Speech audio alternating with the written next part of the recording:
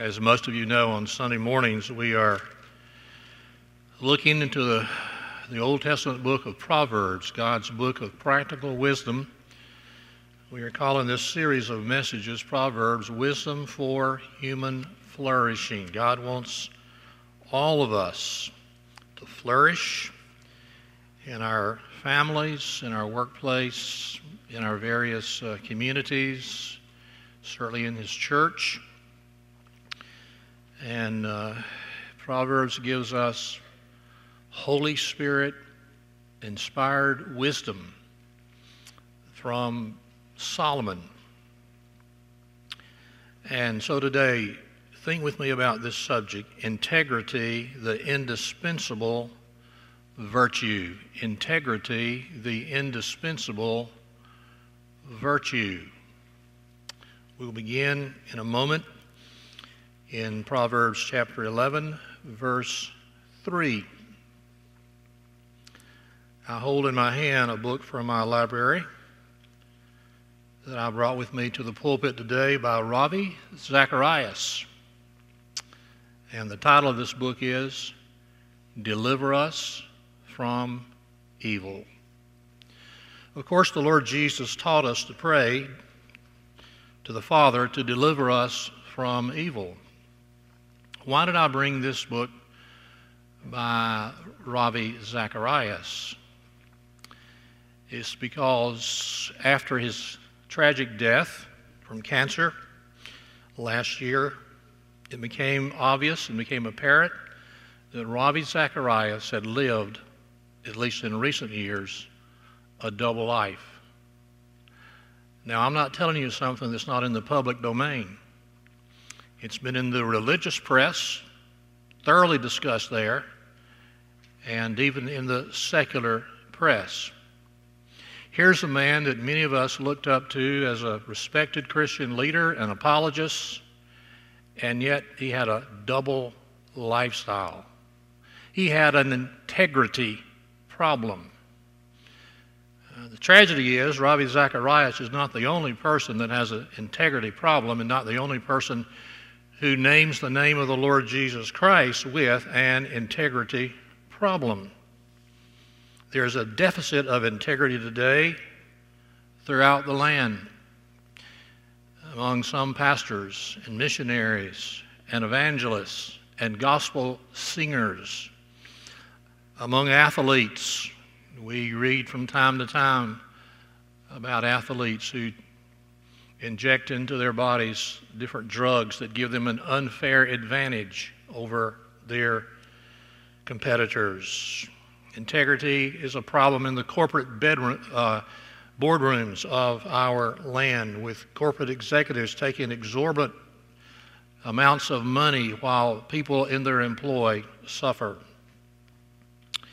So integrity is a real issue, and I want to suggest this morning that integrity is the indispensable virtue for human flourishing, not only in the church of the Lord Jesus Christ, but in the greater culture.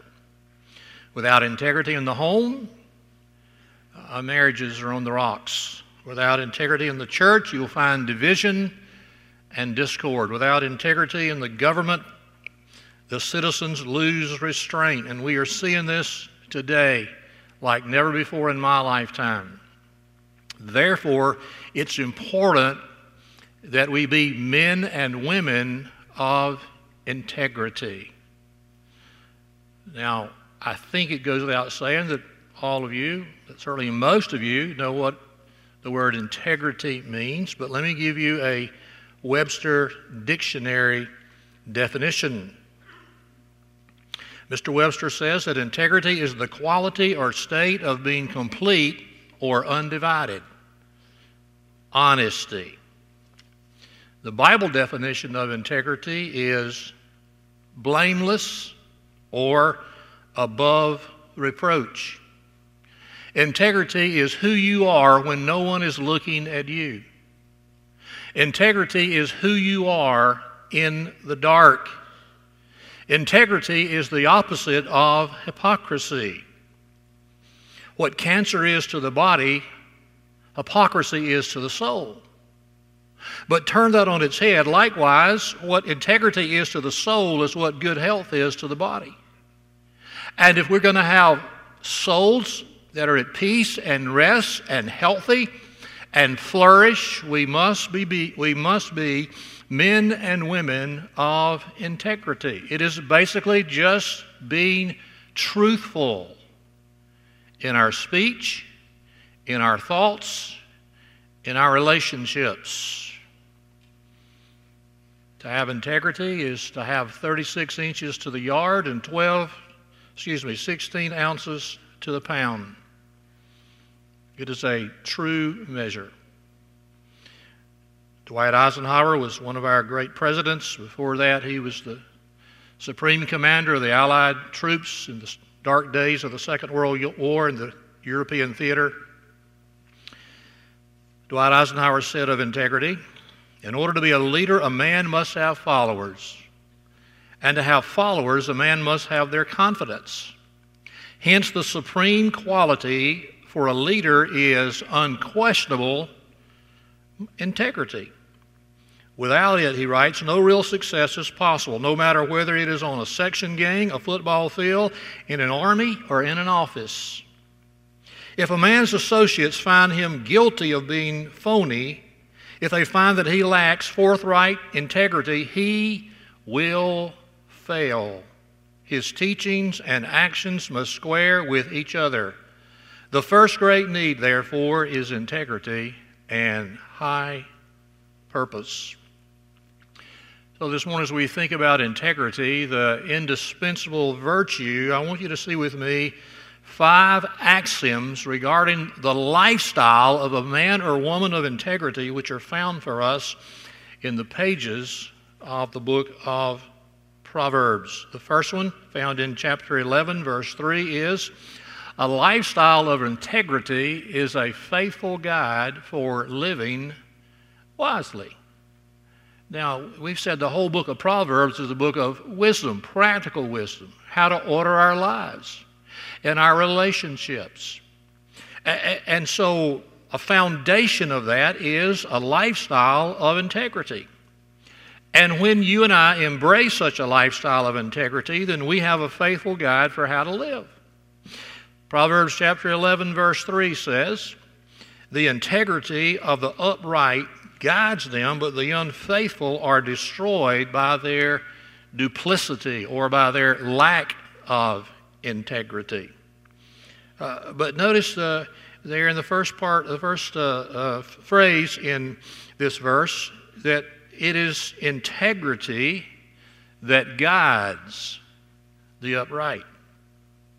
So this is wisdom from God for moral decision making and for ethical decision making.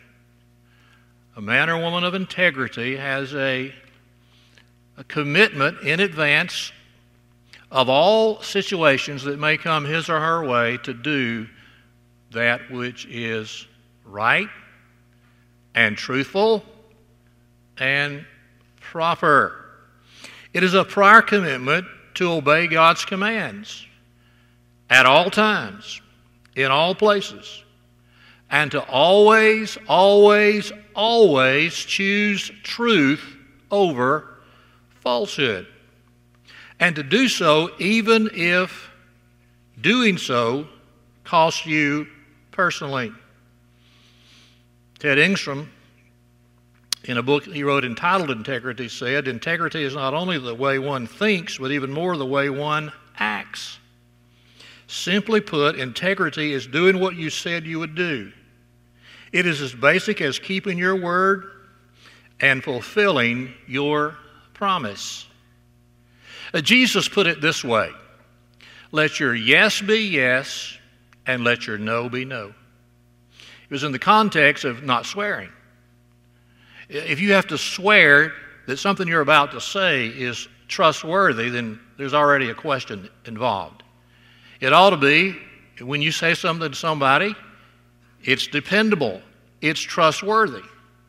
Again, to quote Jesus, "Let your yes be yes, let your no be no."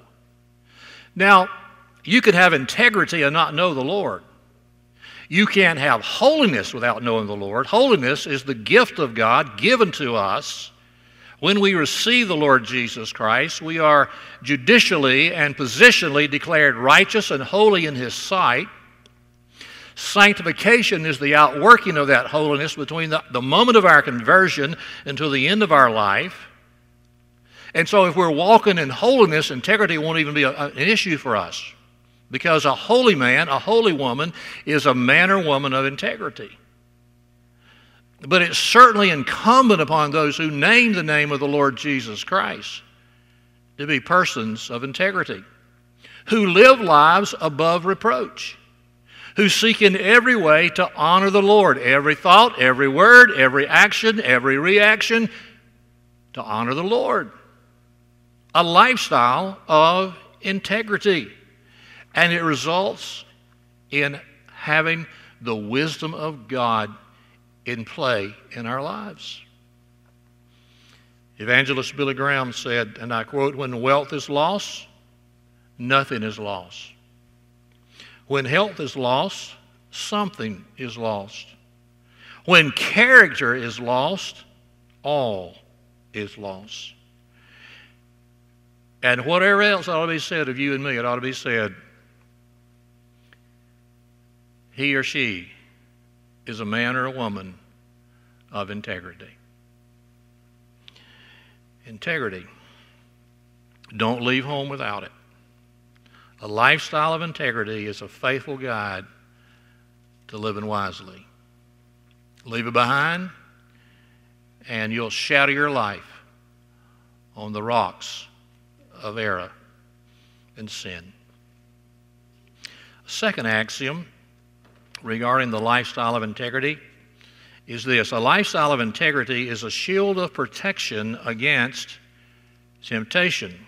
Look with me in chapter 13, Proverbs chapter 13, verse 6.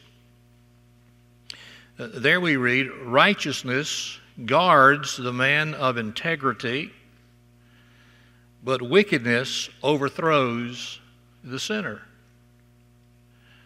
Now, the moment you come to faith in Jesus Christ, you're placed on a battlefield. Before that, you weren't in a battlefield. You were already a captive to the adversary. You were in his domain. And when you come to faith in the Lord Jesus Christ, you transfer from the kingdom of darkness to the kingdom of light. You become a child of God, a child of light. And now you're on a spiritual battlefield that will rage until the day you die or until Jesus comes first. And so there's this great contest that we face every single moment of every day between truth and error, righteousness and sin, obedience and disobedience. Now we read in Proverbs 13, verse 6, that righteousness is a guard, it's a shield. It's a means of protection for the man of integrity, the man who seeks to live his life above reproach. And so you've already made this commitment, regardless of what temptation comes your way, no matter how attractive it may be, how alluring it may be, by God's grace, with the supernatural power of the Holy Spirit, you're going to obey God. Every time. Just obey God. Do what's right. Speak the truth. A great example of that from the Old Testament would be Joseph. You know the story of Joseph. He was sold into slavery by his brothers who were jealous of him, taken down into Egypt. And there he was made a household servant, a slave, if you please, in the household of a man named Potiphar, who was a high official there in Egypt. And he was such a wonderful servant that Potiphar kept promoting him and finally put him in charge of all of his household. Apparently it's a pretty large household that he was given charge of. Potiphar was married to a woman who was, well, let's just say she had evil designs on Joseph. And the Bible tells us that Joseph was handsome and well built, and Potiphar's wife was attracted to him. And the Bible says in Genesis chapter 29 that she went to him, she sought to seduce him. She said to him, "Come sleep with me." And so here he is. He's a long way from home. He's in a strange place, foreign country, nobody back in his homeland where his father and his brothers live would ever know. But he was a man of integrity. And he fled from her as she sought to seduce him. Initially, it got him in big trouble. He got thrown into prison. But as you know the end of the story, it turned out that because he went through prison, he was ultimately released from prison and promoted to be the prime minister of all of Egypt, second only to the king of Egypt, the Pharaoh. Joseph was a man of integrity. He was not going to sell his integrity for a few moments of sensual and biological pleasure. Integrity is absolutely indispensable if you and I are going to live lives that flourish. And let me say furthermore that partial integrity is not integrity. It's not like I'm going to have integrity 23 hours out of the day, and 1 hour out of the day I'm going to just have it my way. Not at all. Now, I haven't said all of that. I must confess to you, I blew my integrity a couple of weeks ago. On my day off, the phone rang. I answered it, and it was a recorded message. It said, "This is a recorded message for Samuel Jackson." That's my first name, for those of you who don't know. This is a recorded message for Samuel Jackson from the Social Security Administration. Your Social Security number has been compromised. Press 1 to talk to our legal department.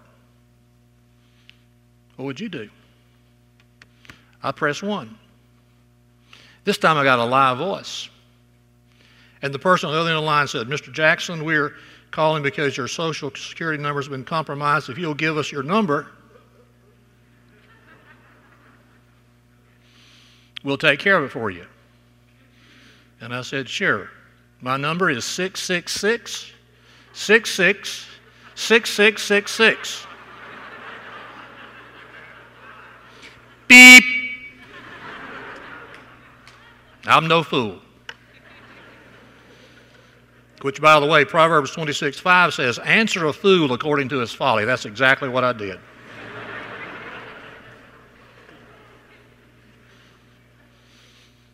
Beware the scammers who have no integrity.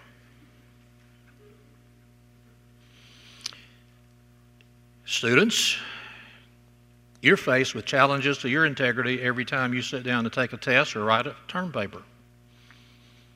Now, dishonesty in the academic community has been going on for generations. But I believe it's probably easier to do it today than ever before. But there's more reason than ever for God's people to not succumb to the temptation, to submit as your work or your learning or your research what somebody else did. Plagiarism is dishonesty. When you sit in somebody else's work as your own, that's a violation of integrity and it dishonors the Lord. Dr. Madison Sarrett taught mathematics at Vanderbilt University for many years. Before giving a test, he would admonish his class with words like this: "Today I'm giving 2 examinations, one in trigonometry and the other in honesty. I hope you will pass them both. If you must fail one, fail trigonometry. There are many good people in the world who can't pass trig, but there are no good people in the world who cannot pass the examination of honesty. Better to make an honest C than a dishonest A." Far better. You still have a clear conscience if you do that. Now, the challenge that many Christians, university students face is not so much, I want to benefit from somebody else's knowledge, but I've studied, I've worked hard, I've prepared, and somebody wants to cheat off of me. If you want to honor the Lord, you just say, no, we're not going there. It is a matter of integrity. Integrity is a shield of protection against temptation. And those temptations are going to come. 20 or so years ago, I had a team of men on an island in the Indian Ocean on a mission. And we had flown from Dar es Salaam to Johannesburg, South Africa, and then we were going to catch a flight home. And so we go to the counter there, South African Airways, and I'm team leader, so I've got the tickets, and I go to the counter, and I've got a dozen men with me behind me, and I give the agent at the counter our tickets, and he starts typing and looking and typing and looking, and on either side are other counters, and people are being processed, going through, and he's just taking his jolly good time. And I don't know how long passed, 20, 30, 40 minutes maybe. We hadn't moved. He hadn't processed any one of us. And I was just saying, sir, I've got a plane to catch. I've got to get these men on this plane. And he just kept typing away. And then it dawned on me, he was waiting for a bribe. I didn't tell him. I wasn't going to give him a bribe. If we had to spend the next 5 years in Johannesburg Airport, we were not going to dishonestly bribe our way home. My integrity is absolutely not for sale. As it turned out, at the very last minute, he processed us quickly, just like that, and we got on the flight just in time to come home. A lifestyle of integrity is a shield of protection against temptation.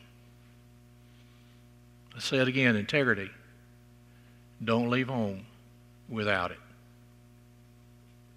The reputation that you may save be your own.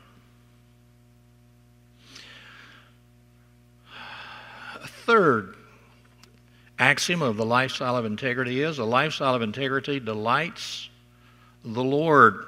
Look in chapter 12, Proverbs chapter 12, verse 22. A lifestyle of integrity delights the Lord.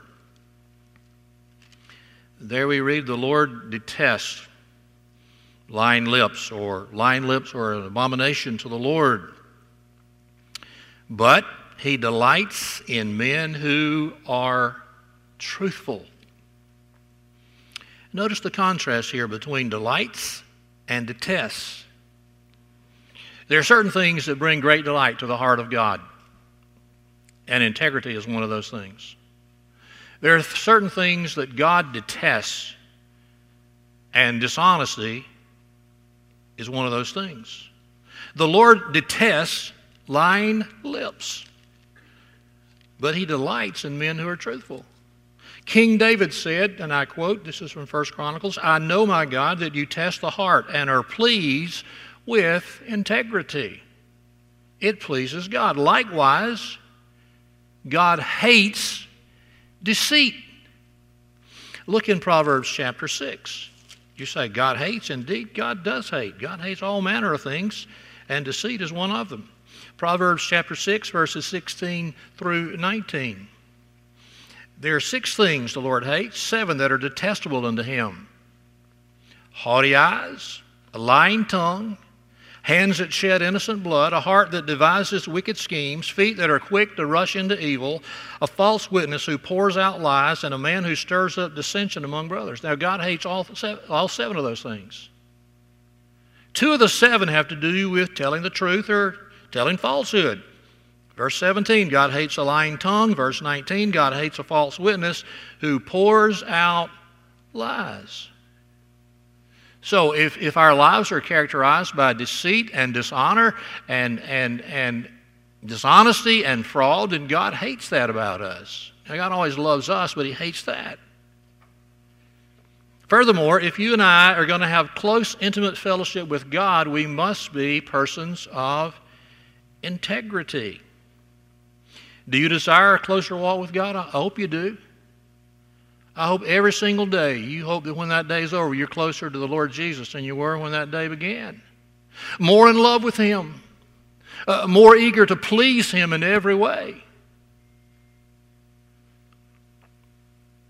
So do you? Do you desire unbroken fellowship with the Lord Jesus Christ? Well, here's the pathway. It's spelled integrity. Find Psalm 15 here. Look at Psalm 15.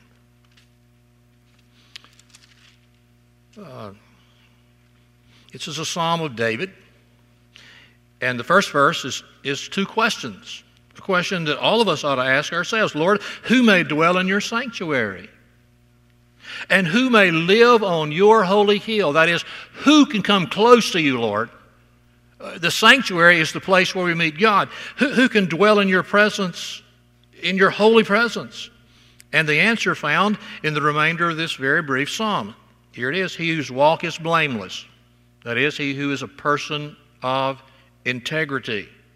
He who does what is right, who speaks the truth from his heart, who has no slander on his tongue, who does his neighbor no wrong, who casts no slur on his fellow man and despises a vile man, but honors those who fear the Lord, who keeps his oath even when it hurts, who lends his money without usury and does not accept the bribe against the innocent. Whoever does these things will not be shaken. Psalm 15 is a description of the man or woman who is marked by integrity. And sometimes you do these things even when it hurts. Look in the latter part of verse 14. Who keeps his oath, that is, who honors his promise even when it hurts him in some way. It is not to his advantage, whatever that may be. Maybe financial, maybe relational, maybe something else. Integrity is the pathway.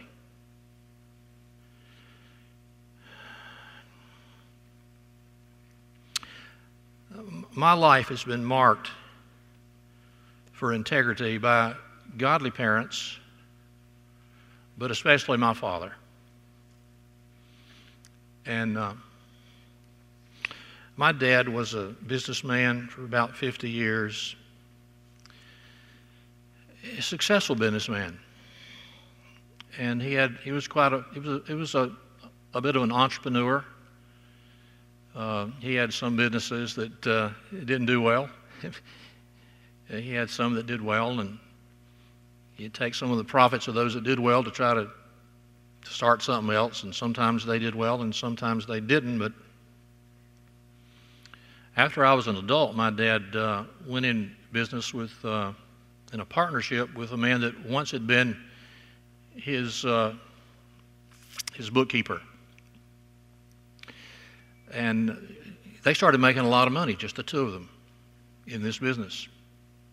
Of course, my dad's a Christian. This other man had no obvious faith in the Lord Jesus Christ and didn't share my dad's high ethical and moral standards. And one year at Christmas, this man said to my father, their partners, he said, I want to give all of our clients a fifth of whiskey for a Christmas present. And my dad said, we can't do that. He said, well, I'm going to do it anyway. And so my dad just severed himself from the business, walked away from a lot of money because he was not willing to engage in a practice that was morally reprehensible to him. That has marked my life. Would to God that every boy and every girl had a father like that God gave to me. Money's not everything. Integrity is. Don't ever sell your soul, your integrity, to get a little more money in your bank account. It's a high price to pay. We're talking about integrity, the indispensable virtue. I said to you, integrity, don't leave home without it. Let me give you a fourth axiom of a lifestyle of integrity. A lifestyle of integrity provides peace of mind. Let's go back to Proverbs, this time chapter 10. Chapter 10, verse 9. A man of integrity walks securely. That is a blameless man, one who has ordered his life so that he lives in a manner which is absolutely above reproach. A man of integrity walks securely, but he who takes crooked paths will be found out. Let's just start with the negative. He who takes crooked paths will be found out. It happened after his death, but Ravi Zacharias has been exposed as a fraud.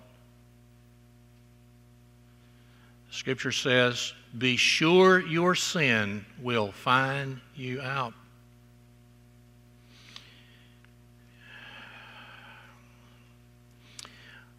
On the other hand, a man of integrity walks securely. A man or woman of integrity is not always looking over his or her shoulder, fearful of being exposed or found out. A man or woman of integrity has no fear of an IRS audit. You ought to welcome an IRS audit. I've been audited. They thought I gave more money than I should have. We ought to live our lives so that there's absolutely no reason to question us.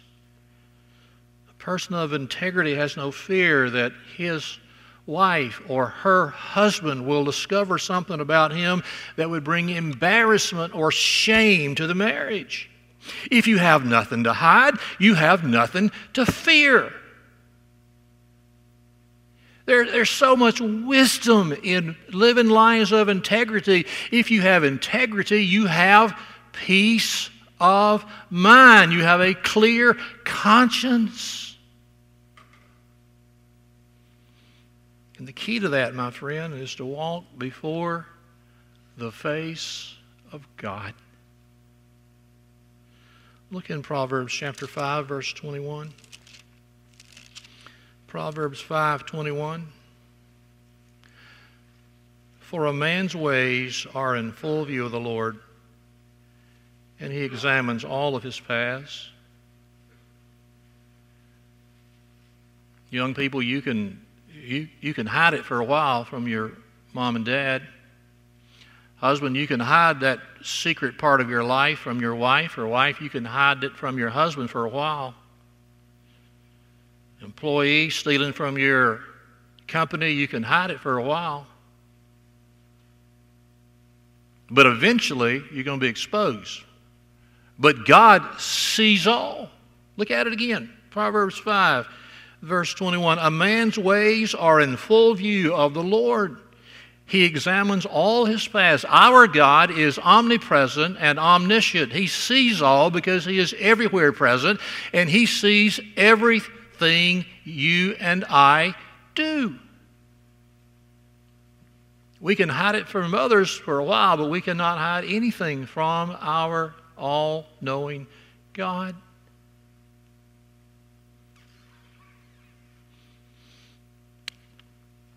Across my years, I've traveled a lot of places around the world, far more than I ever would have imagined growing up in South Alabama. I thought maybe once in my life I might get to go see New York City. And I'm just amazed at all the places that have opened for me to travel. I'm aware that when I'm away, I'm by myself, and at this age I don't travel by myself anymore, but I used to a lot. Get on a plane and be gone for 10 days or 2 weeks somewhere, Africa, Asia, or Europe. Plenty of opportunity to do things that dishonor the Lord when nobody's there to see you. but you never know who might be there. One Sunday afternoon, I was in Hyde Park, Speaker's Corner. My favorite thing to do in London, other than visit my friends, is to go to Hyde Park, Speaker's Corner on Sunday. And somebody came up and tapped me on the shoulder from behind. A Lakeview member. Sure was glad I was behaving. Another time I'd been in Romania and preaching. I was coming home and changing planes in the Gaulle airport in Paris. I'm walking down a corridor, and I had an Auburn cap on. It was very crowded.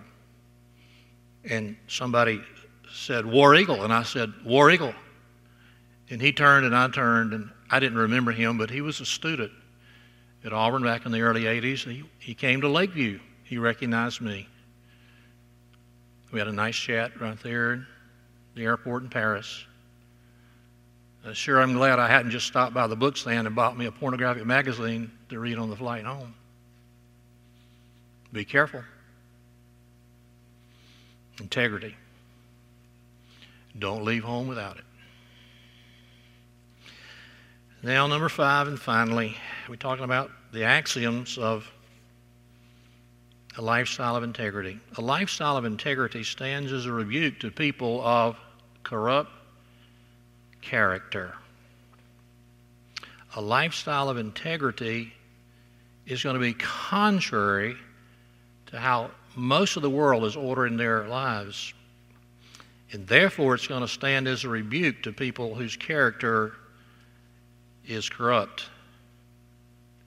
Proverbs chapter 29, verse 10 says,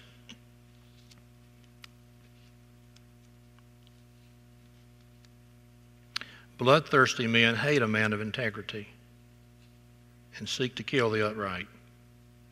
Well, for sure, some have been martyrs for the faith. Multitudes across 2,000 years of church history. It's probably not the risk that any of us run. But you can be sure that bloodthirsty men do hate people of integrity. If you work in an office where people are characterized by deceit and fraud and dishonesty and trickery, and you're a person of integrity, they're not going to be comfortable with you, because your very lifestyle is an indictment upon them.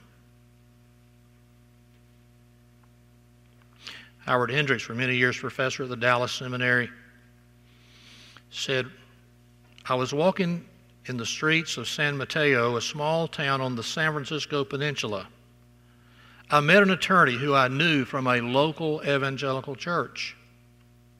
I said to him, what are you doing? He said, I'm looking for a job.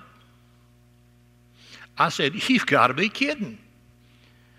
He said, no, last week I walked out the front door of that corporation and told them, you can hang it on your beak. I'm no longer going to write contracts that you and I both know are illegal and illegitimate. Now there's a man of integrity. Howard Hendricks said that man was one of the top 5 corporate lawyers in America, and yet he was unwilling to sell his value system for a mess of pottage. We need more lawyers like that. And indeed we do. And not just more lawyers like that, but more physicians and farmers, corporate executives, teachers, assembly line workers. Wherever, whatever your vocation, we need more like that. Who'll walk away from an affluent lifestyle before he'll sell his soul. Look at it again, Proverbs 29, verse 10. Bloodthirsty men hate a man of integrity. If you're working with people that are characterized by dishonesty and deceit, you're going to have it hard. But God gives grace for every situation. Not likely you'll have it as hard as John the Baptist did. John the Baptist, the forerunner of the Messiah, who preached repentance. And he preached repentance to the king, who was living a sexually immoral life. And the king had John the Baptist thrown in prison, and later had John beheaded. That's what it cost John the Baptist. It literally cost him his head, because he would not back down from speaking truth to power. And then, of course, there's Jesus. Jesus was a man of integrity, but he was far more than a man of integrity. He was not just blameless. Jesus was sinless in every way. Yes, he was tempted in every way, just as you and I are tempted, but not one single time did Jesus ever yield to the temptation and commit sin. He was the perfect man in every way. He had enemies. We read about it in Matthew 22. Find Matthew 22. Begin with verse 15, and we'll look at read through verse 22. The religious establishment had it in for Jesus. They were jealous of Jesus. They despised Jesus. They schemed against Jesus. As you know, they ultimately succeeded in bringing Jesus to arrest and to the cross. But one of the events prior to that we read about here in chapter 22. Let's start with verse 15. Then the Pharisees went out and they laid plans to trap him, that is Jesus, in his words. They're setting a trap for the Son of God. These religious leaders were evil, mean-spirited, corrupt men. Verse 16, they sent their disciples to him along with the Herodians. Teacher, they said, we know that you are a man of integrity, and you teach the way of God in accordance with the truth. You aren't swayed by men because you pay no attention to who they are. Now, they didn't believe that, but he was a man of integrity. They're just trying to snooker Jesus. Good luck with that. We know you're a man of integrity, which he was. You teach the way of God in accordance with the truth. They didn't believe he did that, but he did. Verse 17, tell us then, what is your opinion? Is it right to pay taxes to Caesar or not?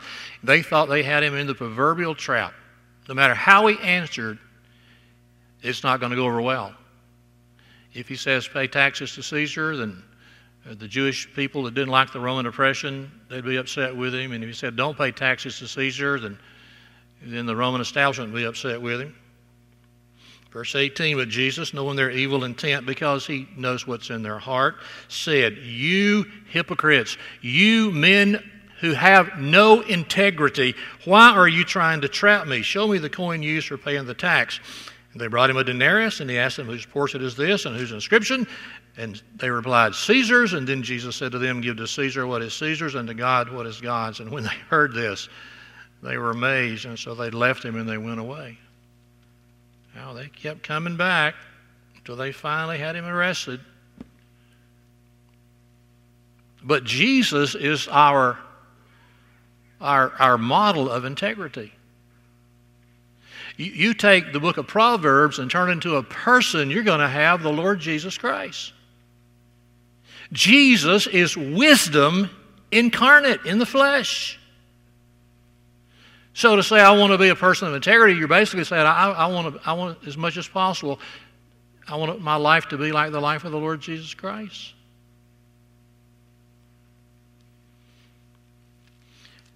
Now, Jesus is the wisdom of God.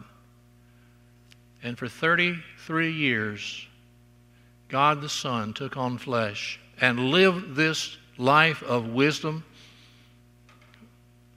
There was childhood in Nazareth, his adolescent years there with Joseph and Mary, and then in the carpenter shop And then at age 30, he laid aside the tools of his carpentry trade and began to travel around the countryside, teaching, preaching, and healing, and proclaiming that the kingdom of God has come. And the common people heard him gladly. But for the most part, the religious establishment opposed him and succeeded in having him arrested, tried illegally 4 times in a night, condemned the death of a common criminal, the death of the cross, and there on the cross, the Lord Jesus Christ, wisdom incarnate, shed his blood for the forgiveness of our sins, that all who will trust in him, turning from their sins and casting their faith in his finished atoning work on Calvary's cross, all who would do that would receive from him the gift of eternal life. Jesus is our hope. He is our hope for this life, and he is our hope for eternity. And the wisest thing that a sinner can ever do is to humble himself before God and say, God, be merciful to me, a sinner, and save me and make me your child. Has there come a time in your life when you've ever done that? If not, why not? What are you waiting for? We read in Revelation chapter 3 that Jesus said, I stand at the door and knock. If anyone hears my voice and opens the door, I will come into him and sup with him and he with me. Of all the people in this room and all of you who are watching online, either Jesus is in your life, blessing you, ministering to you, encouraging you, building you up in the holy faith, or he's outside, but he'll come in. He won't kick the door down. He won't force himself on you, but he lovingly knocks and says, invite me in, and I will come. God, our Father, I thank you that you sent forth your Son, the Lord Jesus Christ, the embodiment of perfect wisdom, who came and lived for a while, 33 years among us, but who did more than demonstrate for us the life lived wisely and well for the glory of God,